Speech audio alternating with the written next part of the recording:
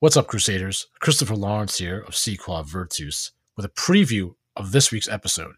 It's part 2 of my discussion with comic book industry and advertising industry veteran Brett R. Smith, who has worked with absolutely everyone, knows the ins and outs of everything in the industry, and what it's like to be a true conservative while working in the creative fields.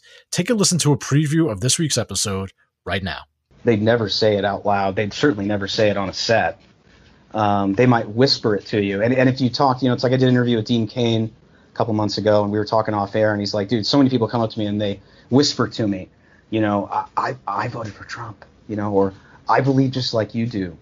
But they say it in private, and they say it quietly, because the blacklist is very real, and the new casting couch, like I said, it's very real. So, I used to be kind of indignant to the conservatives who were in the closet. And it's funny because I've been to a Friends of Abe party in L.A. Back in 2015, which Friends of Abe were a bunch of Hollywood conservatives who would get together every couple months, and it was a secret club, a secret, gathering. It's ridiculous, I show up to this hotel in Burbank. There's 250 people there, and Sarah Palin and the Zucker brothers and Nick Searcy, and I was just like, this isn't very secret, guys. I'm like, this is pretty out in the open.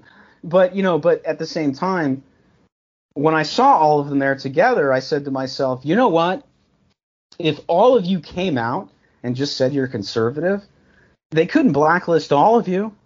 If you'd like to hear the rest of the episode, make sure you're signed up to the Crusade channel to hear not only Si Qua Virtus, but the Mike Church Show, the Barrett Brief, the Kennedy Profession, and all the excellent programming hosted exclusively here at the Crusade.